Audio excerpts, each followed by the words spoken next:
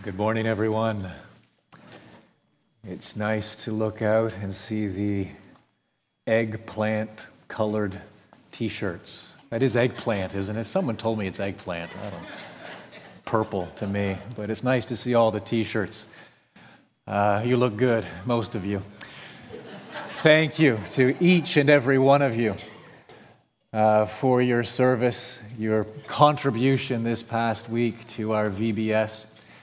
We received daily email, didn't we, encouraging us to pray for the speakers, for the teachers, for the children. And I want to encourage you now to continue to pray for those children who attended, especially those unbelievers who attended, came under the sound of the gospel, that there might be lasting fruit, that the Spirit of God would truly work in those young hearts, boys and girls, bringing them to a saving knowledge of the Lord Jesus Christ. But again, my sincere thanks on behalf of the elders, on behalf of the whole church, everybody, just so much thanks for your contribution and for making it possible. Turn with me now in your Bibles to the book of Romans, chapter 9. I'm also going to ask you to take your church bulletin, worship guide, and open it, fold it over if you like, and look at the right side entitled Sermon Notes. So again, you have your worship guide open and you are looking at the page entitled Sermon Notes, God's People. And that's the title for today's sermon. The text, Romans 9, verses 24 through 29. And you have now found Romans chapter 9 in your Bible. What I want to do for one last time is to begin by giving you an overview of this chapter. I've done this at least 2 or 3 times already. I think it's worth doing again. If for no other reason, then I want to impress upon you Paul's thought flow. I really want to impress upon you the fact that Paul is so theological in Romans chapter 9 because he is so pastoral in Romans chapter 8. And what flows out from his pen in Romans chapter 9 is directly related to what he has said pastorally in Romans chapter 8. It's important for us to hear that, recognize it, never lose sight of it, because we enter into some deep waters in Romans 9. We confront some very difficult doctrines. And if they are extracted from their pastoral context, we can make a downright mess of them. And so we dare never lose sight of the context in which they are found. And again, that pastoral context must remain forefront in our minds. And so you have your church bulletin, and you will see that overview right there at the top of the page. It begins with 3 words. Do you see them? I am sure. What's that got to do with anything? Look back in the 8th chapter, the opening words of verse 38. Paul writes, "For I am sure of what? That neither death nor life, nor angels nor rulers, nor things present nor things to come, nor powers, nor height, nor depth, nor anything else in all creation will be able to separate us from the love of God in Christ Jesus our Lord." Amen. We are absolutely confident of that. Why? Because of what Paul says earlier in chapter 8, way back in verse 31, if God is for us, who can be against us? We're absolutely certain of that. Why? Because of what Paul has just said in the immediately preceding verses, that we know. We know that all things work together for good, for those who love God, for those who are called according to His purpose. What does it mean to be called according to His purpose? It means that He foreknew us, and those whom He foreknew, He predestined to be like Christ. And those whom he predestined, he called in time. And those whom he called in time, he justified. And those whom he has justified, he has glorified. It's past. In accordance with the eternal decrees of God, it is going to happen. What then shall we say to these things? If God is for us, who can be against us? No one. This is why I am sure, says Paul in verse 38, that there is nothing in the entire created order that can separate us, me as a Christian, from God's love for me in Christ Jesus. Paul is very pastoral in Romans chapter 8. But he knows what he says in that chapter, in particular, what he has just said at the end of that chapter creates a dilemma. That's the next heading there, isn't it, in the overview? The first 5 verses of Romans chapter 9, a dilemma. What is the dilemma?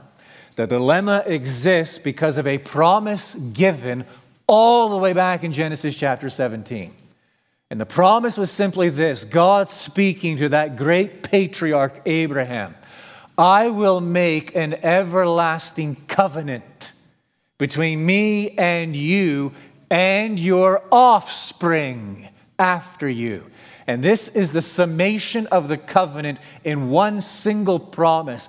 I will be God to you and to your offspring. Great promise. And now I hear this great pastoral declaration in chapter 8 that there is nothing that can separate me from the love of God in Christ Jesus. You see, God has taken me as his child, and he is my God. What a great promise. But here's the dilemma. God gave that word, that promise back in Genesis 17. And as I look around at the Jews, the offspring of Abraham, I realize what? God isn't their God. They're accursed. They are, the vast majority of them, cut off from God. But God made a promise.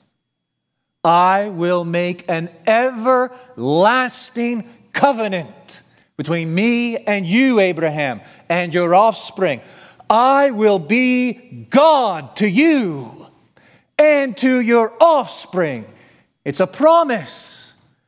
And yet in Paul's day, I look around and 98.7% of Jews have rejected the Lord Jesus. They are on the outside looking in. They are, again, in a word, accursed. Well, doesn't that mean God's promise has failed? Doesn't it? If God's promise has failed, well, here's what I'm thinking. I'm thinking that great declaration that I am sure, verses 38 and 39, is downright gibberish. I'm not sure of anything. God might break his promise. There is something that might come along and separate me from God's love, because something obviously came along and separated the Jews from God's love. Do you understand the dilemma? The solution in verse 6. No. It is not as though the word of God has failed. That promise way back in Genesis 17 has not failed. Here's the problem. You've misunderstood the promise. You've misunderstood the promise. And so Paul elaborates there in the 6th verse. For not all who are descended from Israel belong to Israel, meaning what? There are 2 Israels. There's an Israel within Israel. There is, I might say, a spiritual Israel with an ethnic Israel. He makes it even clearer in the next verse. And not all are children of Abraham because they are his offspring.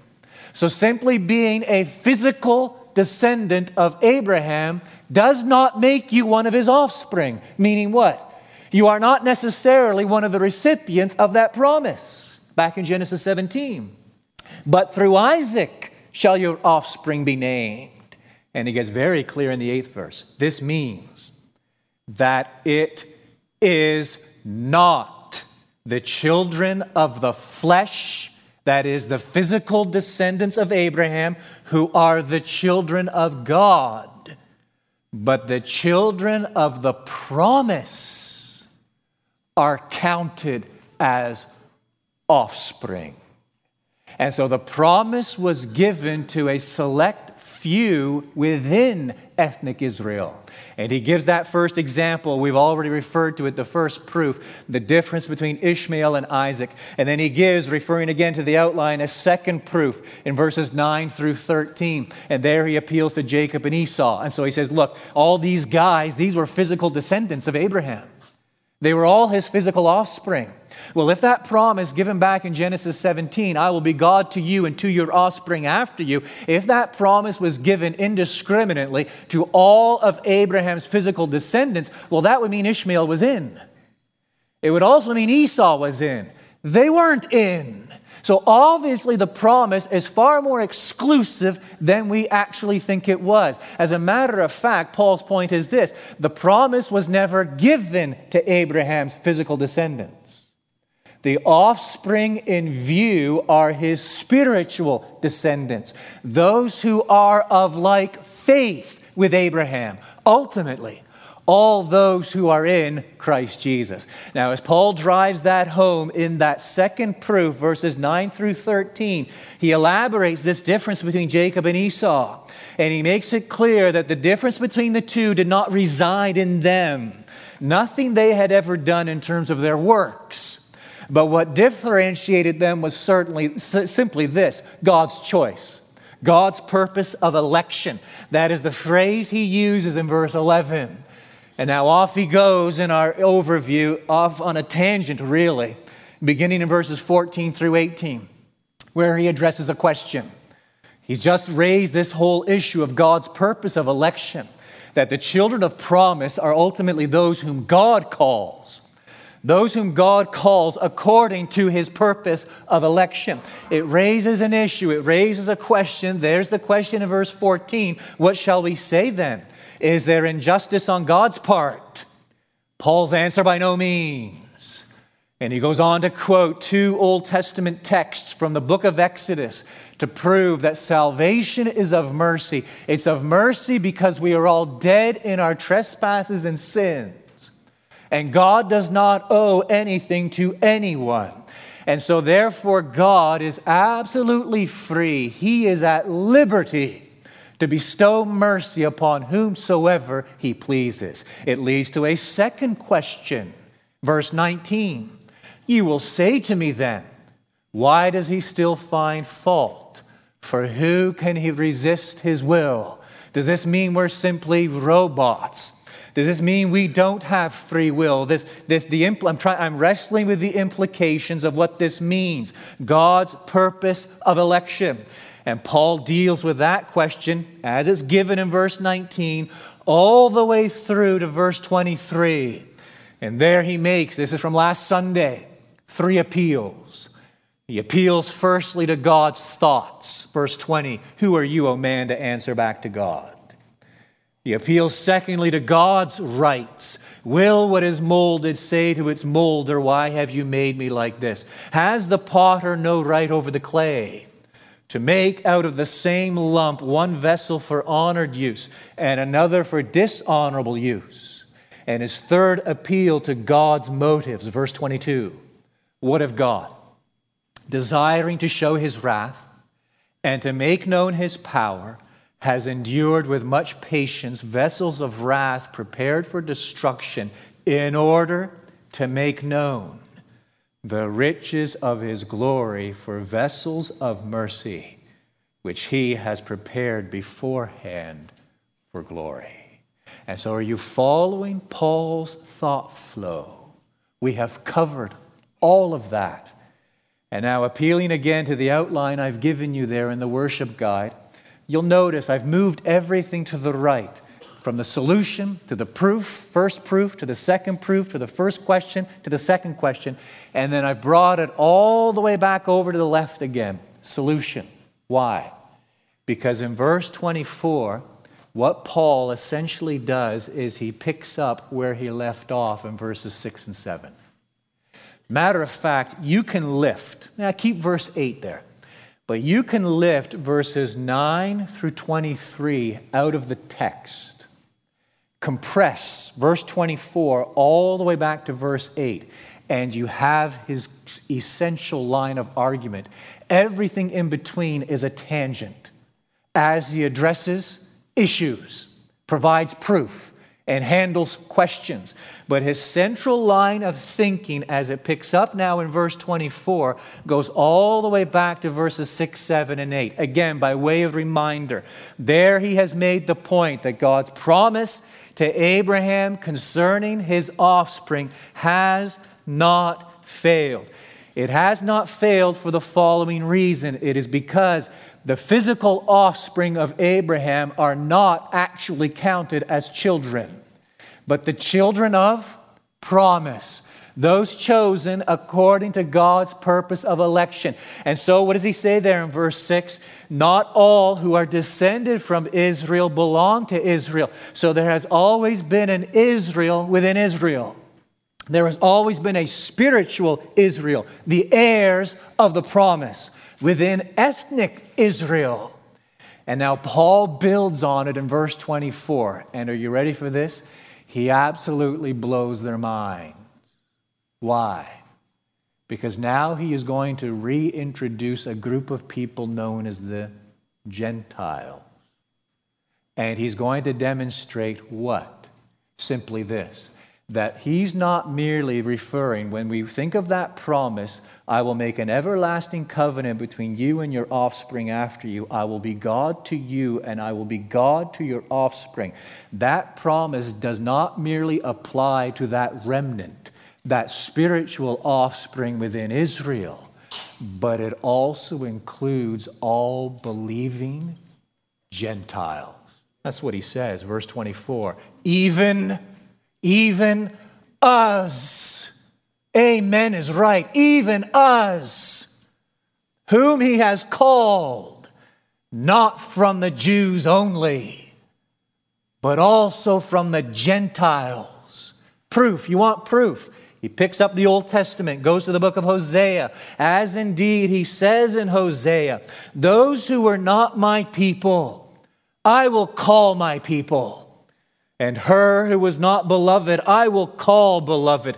And in the very place where it was said to them, you are not my people, there they will be called sons of the living God.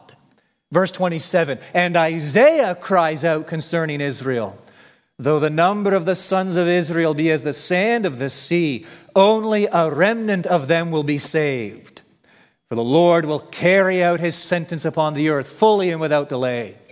And as Isaiah predicted, if the Lord of hosts had not left us offspring, we would have been like Sodom and become like Gomorrah. And so he is building. You have to keep it in your mind's eye. He is building on the point he has made back in verses 6, 7, and 8. Again, not all who are descended from Israel belong to Israel. Again, verse 8, this means that it is not the children of the flesh who are the children of God, but the children of the promise are counted as offspring. And Paul now makes that promise expansive, and he demonstrates, you see, the promise not only given to the remnant within Israel, but also given to all believing Gentiles. They too are the children of promise, meaning what? They too are the offspring in view way back in Genesis 17, meaning what? God is my God, and he claims me as one of his people. And now he's going to prove it. He's going to prove it. He's made a statement there. You think of it as a thesis statement in verse 24. Even us whom he has called, not from the Jews only, but also from the Gentiles. Let me deal with the Gentiles, says Paul. And let me take you to the Old Testament to demonstrate that God calls his people from among the Gentiles. And he goes to the book of Hosea. Fascinating little prophetic book. You go back and you look at that prophet Hosea. God commanded him to take a wife. They had 3 children. God gives a name to each of those children commensurate with Israel's condition. Because you see, the nation of Israel, yes, there was a theocracy. Yes, God had entered into an earthly covenant with them at Sinai. And God had orchestrated them into this theocracy, he himself as their head. They had committed what? Spiritual whoredom. And God now, in accordance with what he had said when he established that covenant, now I'm going to send you back into captivity. He commands Hosea to marry this woman. They have 3 children. He gives the most interesting names to these 3 children. The first he calls God sows. How would you like that as your name? God sows. There he is as a little boy running around. There goes God sows. God scatters. It gets worse. The second's name is this, no mercy. That's it. That's his name. The third is this, not my people. Not my people. So the fruit of that marriage, 3 children bearing 3 names. God sows, or rather God scatters. No mercy, and not my people. Spoken to the nation of Israel of Hosea's day. It is not all doom and gloom. Because in the midst of that warning of impending judgment, the Lord also says this, the number of the children of Israel shall be like the sand of the sea, which cannot be measured or numbered. And in the place where it was said to them, you are not my people, it shall be said to them, children of the living God. You read on in Hosea and we hear the following, and these are the texts Paul is quoting here in Romans 9. I will sow her. That's the first name, right? God sows. I will sow her for myself in the land, and I will have mercy on no mercy. And I will say to not my people, you are my people. And he shall say, you are my God. Now, tremendous promises, aren't they? Do you understand what Paul is doing here, though, in Romans 9? To whom is he applying these promises? The Gentile. He has completely reinterpreted the promise in the light of the coming of Christ in New Testament revelation. And he has demonstrated what? That the people actually in view, the nation actually in view, are the Gentiles. God has scattered. No mercy, not my people.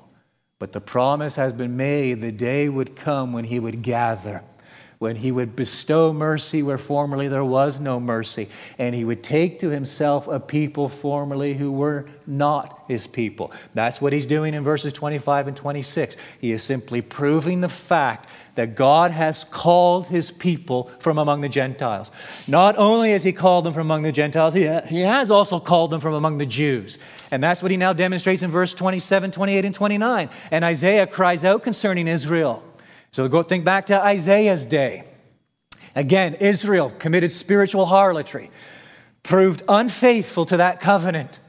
And God announces impending judgment, impending doom, the Assyrian invasion, which will be followed by the Babylonian invasion. Though the number of the sons of Israel be as the sand of sea, only a remnant of them will be saved. Well, that is exactly what was happening in Paul's day. Lots of Jews around. Jews right across the Roman Empire. But it was only Israel within Israel.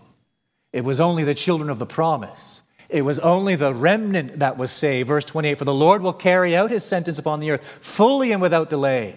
And as Isaiah predicted, if the Lord of hosts had not left us offspring, we would be like Sodom and become like Gomorrah. And so again, the key statement, verse 24, even us, building on what he says back in verses 6, 7, and 8 concerning the Abrahamic covenant and concerning that promise given to Abraham. And this issue, let's resolve it once and for all. To whom was the promise given? Who are the children of promise?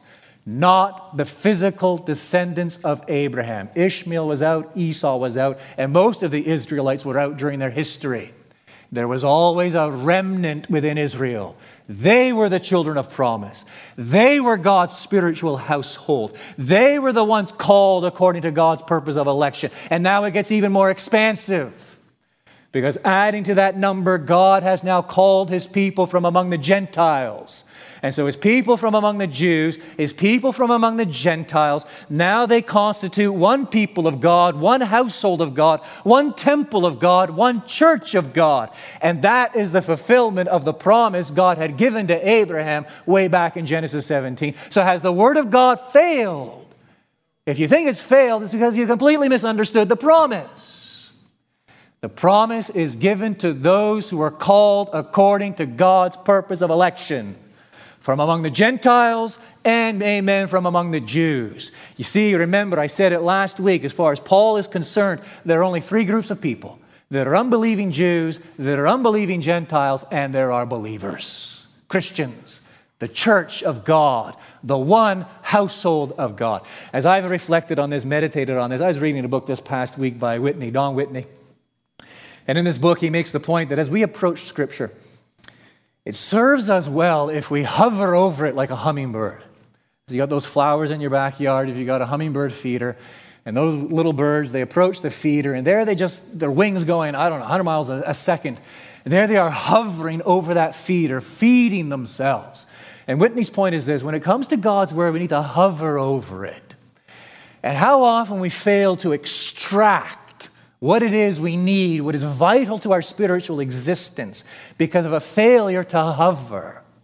You might think to yourselves, and I was tempted to think this way as I read these verses, well, let's just hurry on. Let's take another chunk and keep going. Because, okay, he makes a statement, takes us back to the book of Hosea, takes us back to the book of Isaiah. What is there really here to ponder? I've hovered over these verses. And I want to share with you 5 reasons why these verses have been precious to me over the past couple of weeks. This text in particular, here's number 1. It has clarified yet again for me. I mean, it has done this for me before, and other passages of Scripture, Ephesians 2, Ephesians 3, for example, come to mind, have certainly done this. But these verses in particular have clarified my understanding of ethnic Israel. They've clarified my understanding of ethnic Israel. Who are the children of promise? Once and for all, here it is again. They are those who are called according to God's purpose of election from among Gentiles and Jews. It means the following. It means ethnic Israel is not the people of God. All right? There have been times I've been accused of what's called replacement theology. It's really a straw man, which some have erected. It's the idea, you're one of those people who believes that the church has replaced ethnic Israel as the people of God. That's replacement, you hear it? Replacement theology. The church has replaced ethnic Israel as the people of God. I don't believe in replacement theology. I don't believe in replacement theology for the following reason. There was nothing to replace. Ethnic Israel was never the people of God. There was an earthly covenant, a theocracy established. But this text makes it abundantly, I don't know how Paul could be any clearer, and yet the confusion that still resonates with people today, I don't know how he can make it any clearer. The people of God have always been the children of promise. The people of God have always been those who've been spiritually circumcised in heart. The people of God have always been those who have believed in God. He makes it clear, again, verse 8, this means that it is not the children of the flesh who are the children of God, but the children of the promise are counted as offspring. Even us, verse 24, even us, whom he has called, not from the Jews only, but also from among the Gentiles. Oh, this text has clarified my understanding of ethnic Israel. I've been accused of it. I've had people yelling at me over this. I really have. It's quite interesting. I won't go down that road and share those stories with you, but I have. People get very hot and bothered over this. My friend, I think you're arguing against Scripture and the clear teaching of Scripture. There are unbelieving Jews, there are unbelieving Gentiles, and then there are the people of God. In Christ, there is neither Jew nor Gentile. I get tired of it. I really do get tired of it. And I was confronted of it where I came from in Ontario. I've really been confronted with it down here in these parts. It seems to be quite popular. almost the idea that there are Christians and then there are really super Christians who get into the whole Messianic movement and Jewish thing. If you lean that way, my friend, I'm going to say it pastorally. I don't want to argue with this, but I'm going to say it pastorally. You need to reconsider. I don't know what you think you're doing. And even people who get excited today, the temple's going to be rebuilt. If the temple were rebuilt, guess what? That would just be another form of idolatry. The temple has already come, and his name is Jesus Christ. And we're one with him. It doesn't get any better than that. Brick and mortar covered with gold. I don't care how big the thing is. It's got nothing to do with honoring Christ. And we still have all these Christians running around today as if there's something bigger and better by looking back to the shadow. The shadow is gone. We now live in the substance. Christ, he has come, and the covenant has been fulfilled. And he calls his people in that everlasting covenant. We're going to celebrate it later. It stands sure. I will be their God. I will be your God, Abraham, and the God of your offspring after you. All who are called according to my purpose of election. It brings such clarity of thinking. I could add to that, I won't. We'll go on to number 2. It has enlarged my vision of what God is doing in the world. Look again at verse 24. Even us whom he has called, not from the Jews only, but also from the Gentiles. We'll go all the way back to verse 23. God's purpose, overall purpose, is what? In order to make known the riches of his glory for vessels of mercy, which he has prepared beforehand for glory. See, these verses, this text, what it gives me, I now have categories. I have categories for making sense of human history. That's what I have now. Why did God create this universe? Why did God willingly, by a privative decree, permit the fall? Why didn't God destroy humanity at the time of the flood? Why has God preserved humanity for all these centuries? Why does God endure and put up with all that he puts up with in our own day? Why has God restrained humanity's evil, thereby ensuring that the world isn't as bad as it could be? I now have answers to the big question, why? It's right there in verse 23. In order to make known the riches of his glory, for vessels of mercy, which he has prepared beforehand for glory, even us. Underline the word, circle it, put stars around it, do something. Even us, whom he has called, not from the Jews only, but also from the Gentiles. See, those verses for me make sense of human history. They provide the answer to the big question, why? The answer is simply this: the revelation of the glory of God toward vessels of mercy. That is why. Third thing I've gleaned from this text as I've hovered over it is this: it has shaped my identity. It has really shaped my identity. Look at verse 25. As indeed he says in Hosea, those who are not my people, I will call my people. And her who was not my beloved, I will call beloved. And in the very place where it was said to them, you are not my people, there they will be called sons of the living God. There was a time when I wasn't numbered among God's people. Now I am. There was a time when I wasn't numbered among God's beloved. Now I am. There was a time when I wasn't numbered among God's sons. Now I am. It's summed up wonderfully by the Apostle Peter in his first epistle, chapter 2. But you, speaking to Christians, hear these words, please, and hear the echoes out of the Old Testament.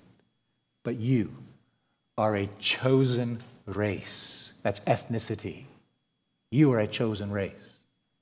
A royal priesthood. That's religion. A holy nation. A people for his own possession.